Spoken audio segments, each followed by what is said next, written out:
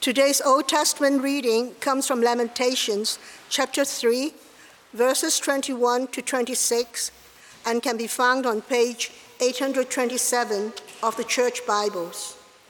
Yet this I call to mind, and therefore I have hope. Because of the Lord's great love, we are not consumed, for his compassions never fail. They are new every morning. Great is your faithfulness. I say to myself, the Lord is my portion, therefore I will wait for him. The Lord is good to those who hope in him, to the one who seeks him. It is good to wait quietly for the salvation of the Lord. This is the word of the Lord. Thanks be to God.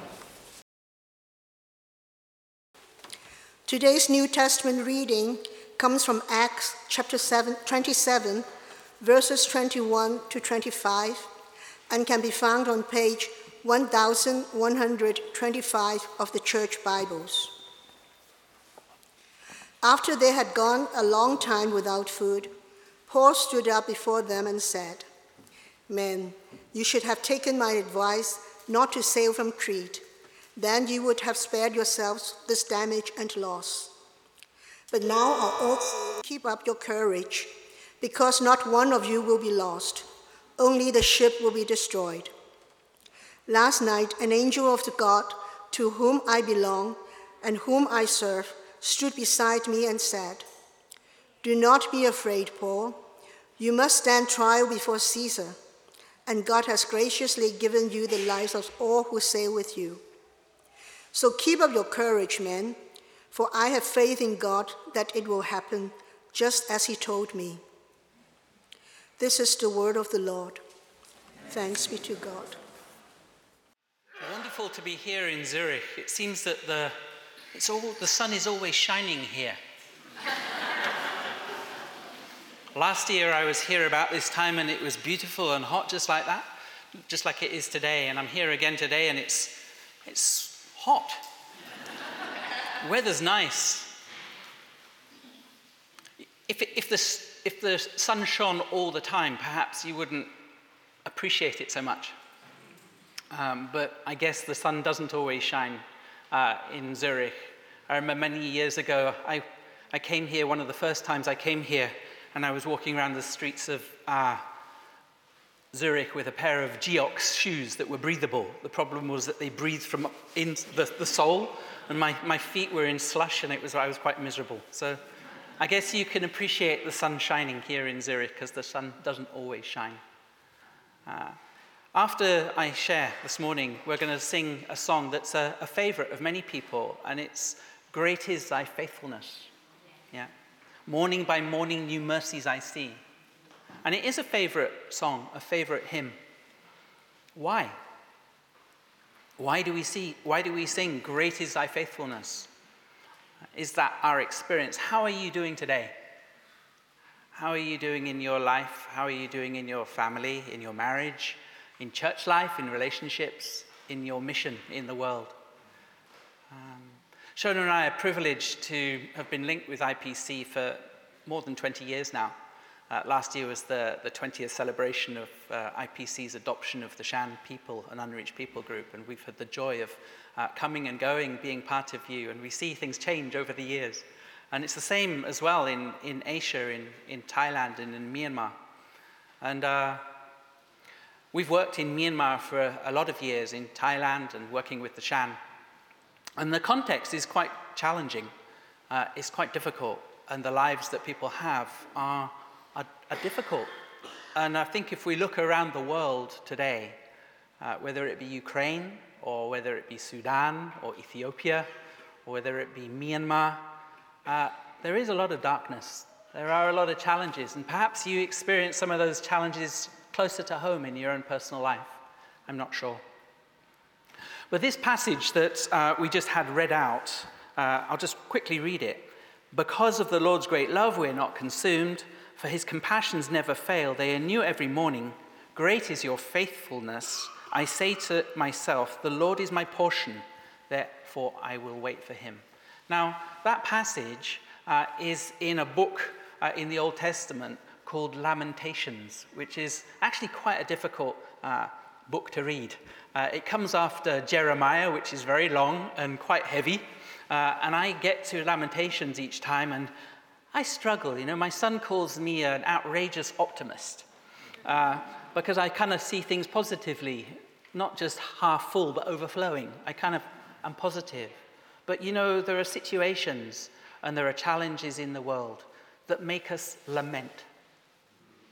And the Bible has Lamentations and other parts of Scripture that are really challenging and really heavy and say some very strong things because of the life experience of the people who write them. And this book comes at a time when Babylon had overthrown Jerusalem. And it's a book that is made up of 5 poems. Very, very heavy language. There's just as an example, what came before that passage. It says, I am a man who has seen affliction by the rod of the Lord's wrath. It says, he has made my skin and my flesh grow old. He has broken my bones. He has besieged me and surrounded me with bitterness and hardship. He has made me dwell in darkness like those long dead. He has walled me in so that I cannot escape. He has weighed me down with chains. Even where I call out or cry out for help, he shuts out my prayer.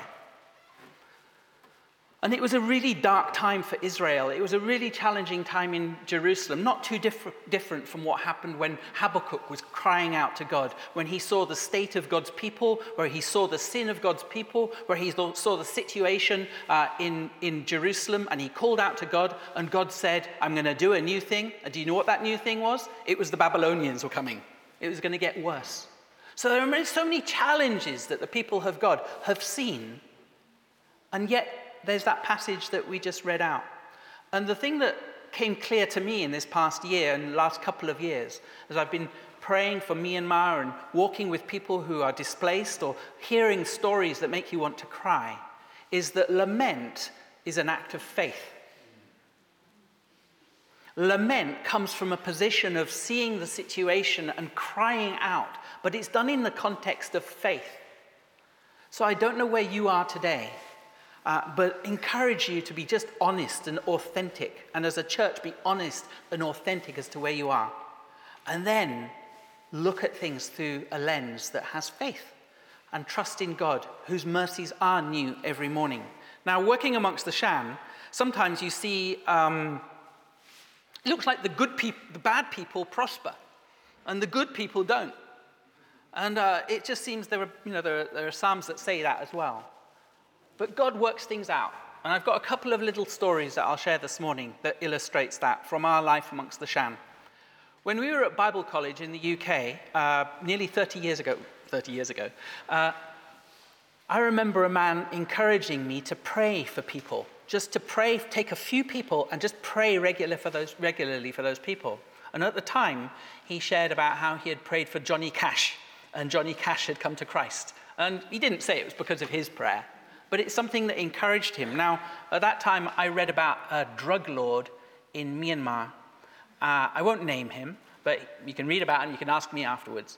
But this man, he was, at one point, the US ambassador for Thailand referred to him as the worst enemy the world has.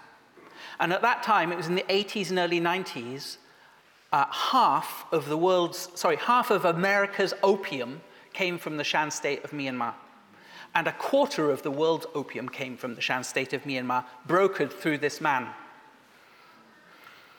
In Obadiah, it's a very small little book in the Bible. It takes you not very long to read, but it's very interesting. It's about the enemies of God, the people of Esau, the people who rejoiced when Jerusalem was overthrown.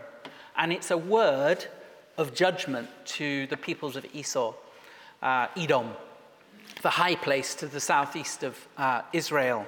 And there's this word to proud people, because the Bible says God opposes the proud but gives grace to the humble. That's a good thing to live by, to know. But it says this to those who are proud. It says, though you soar like the eagle and make your nest amongst the stars, from there I will bring you down, says the Lord. Now that man who held sway for many, many years, he died, ignominy, he had a stroke, lost his influence. The extraordinary thing is that in his house where he used to live, his headquarters on the borders with Myanmar. His sister-in-law has come to faith. And in the last 2 or 3 years, a church has started to meet there. Isn't that cool? Isn't that amazing? God works things out. 13 years ago, I visited an intensive care unit in Chiang Mai where there was a man who I was told was dying of 4th stage liver cancer. And I prayed for him. And as I prayed for him, I believe the Lord gave me the faith to ask God to extend this man's life for 5 years. So I contacted my friend Florence, and Florence, she agreed with me. Let's pray for this man. And we prayed for him, and he got better. He got better, and not only did he get better, God has extended his life for 13 years. We just had his funeral in June. But in the extended life that God gave to this man, we used to call him the general, because he was a leader in an ethnic army. He planted a church. God used his witness to start a church on the borders of Thailand and Myanmar in a place called Lac Deng. See, in the midst of challenges and difficult times, God shows his sunshine, yeah? And we can appreciate it the more. I saw a Facebook post a couple of months ago by a lad that you guys, some of you, have prayed for. His name's Oat. And the picture was of his mother and his sister and himself. And I contacted him, says, "Oh, lovely picture." And he said, "You know, that's the thing that's most precious in my life." You see, his mother died when she was 7 years old. She died of HIV. But her witness, because she came to Christ before she died, was so powerful that the church where the funeral took place has grown.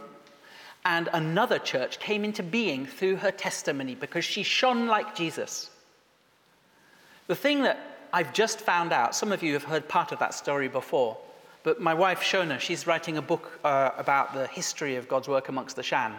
And she found through records that the grandfather who had come to faith, one of the first Christians in Mae Son province in Thailand, was a leper.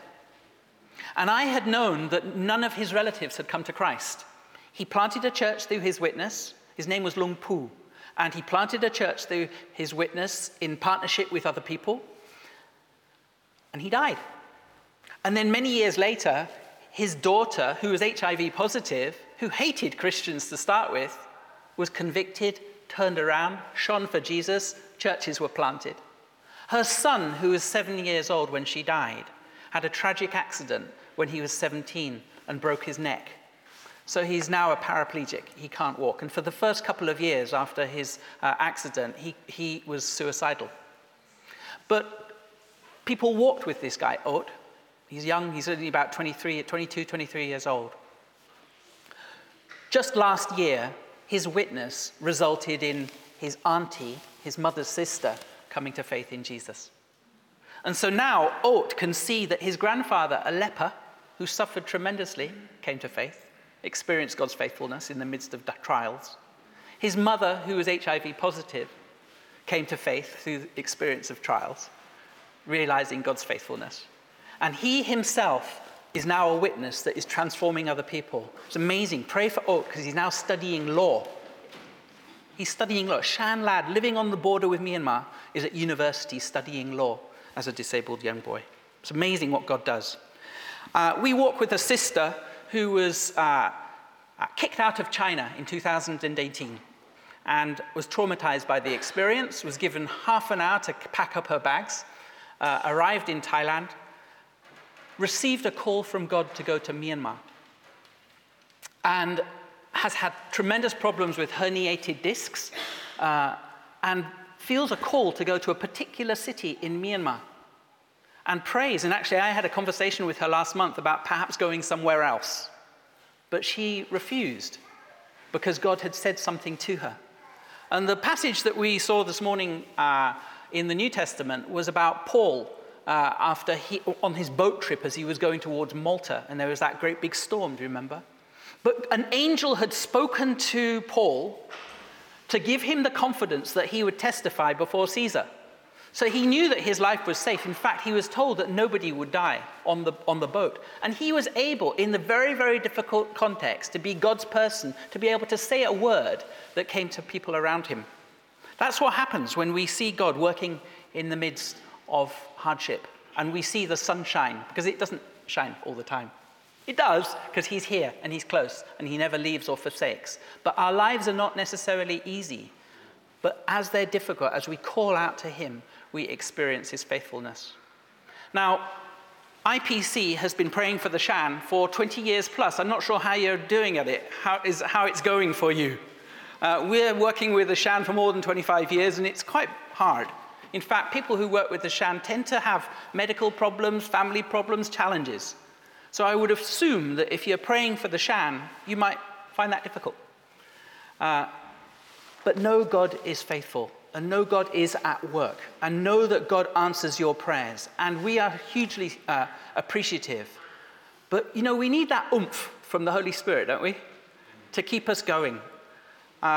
In our church in Cambridge, a couple of weeks ago I preached, but the pastor there, he just came back from a holiday, all renewed through the Christian books that he'd been reading. And he started talking about revival. Now, there are times when God revives his people through his Holy Spirit being at work. And I just want to give a brief testimony about that right now. There's Asbury in America. Some of you might have heard about a small revival that has taken place earlier this year. Well, I was at a conference in Bangkok at the end of July, and there were people who had come from Asbury. And there was a man who was a Bible college lecturer in Malaysia.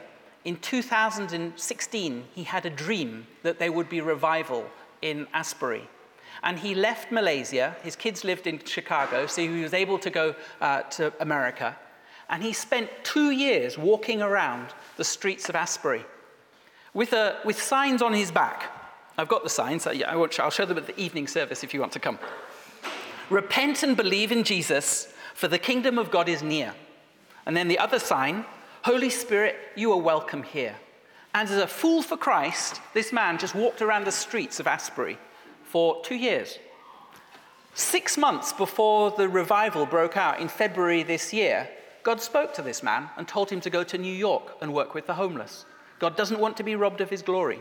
And he wasn't there when this happened for 2 weeks in February. But the interesting thing about that revival is it didn't start with the leadership. It started with the Gen Z students. And do you know how it started? With singing, giving testimony, and repenting. Just getting real with God. Just being determined to be committed and consecrated to God and his purposes. So I'd like to invite us all to renew, to be renewed. It's the Lord, it's the work of his Spirit that does that for us. I don't know his timing, but we need that. As we look at the world, as we look at the darkness, we need a revived church that is consecrated and renewed in our commitment to serve him and to be disciples.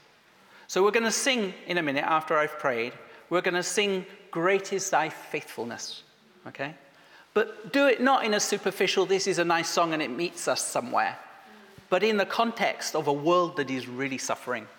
And even if your own life is a bit messed up, even if your church has got problems, however, God is faithful. His mercies are new every morning. He's our portion. He's our inheritance. He's our lot. But that's a wonderful thing. And it's a wonderful thing to know Jesus and to be his disciple at this time in history, because God is revealing himself to the nations. God is answering our prayers. And there's lots of examples of testimony that I've just spoken about this morning that point to the power of God today. He never changes. God is the same yesterday, today, and forever. Let's just pray.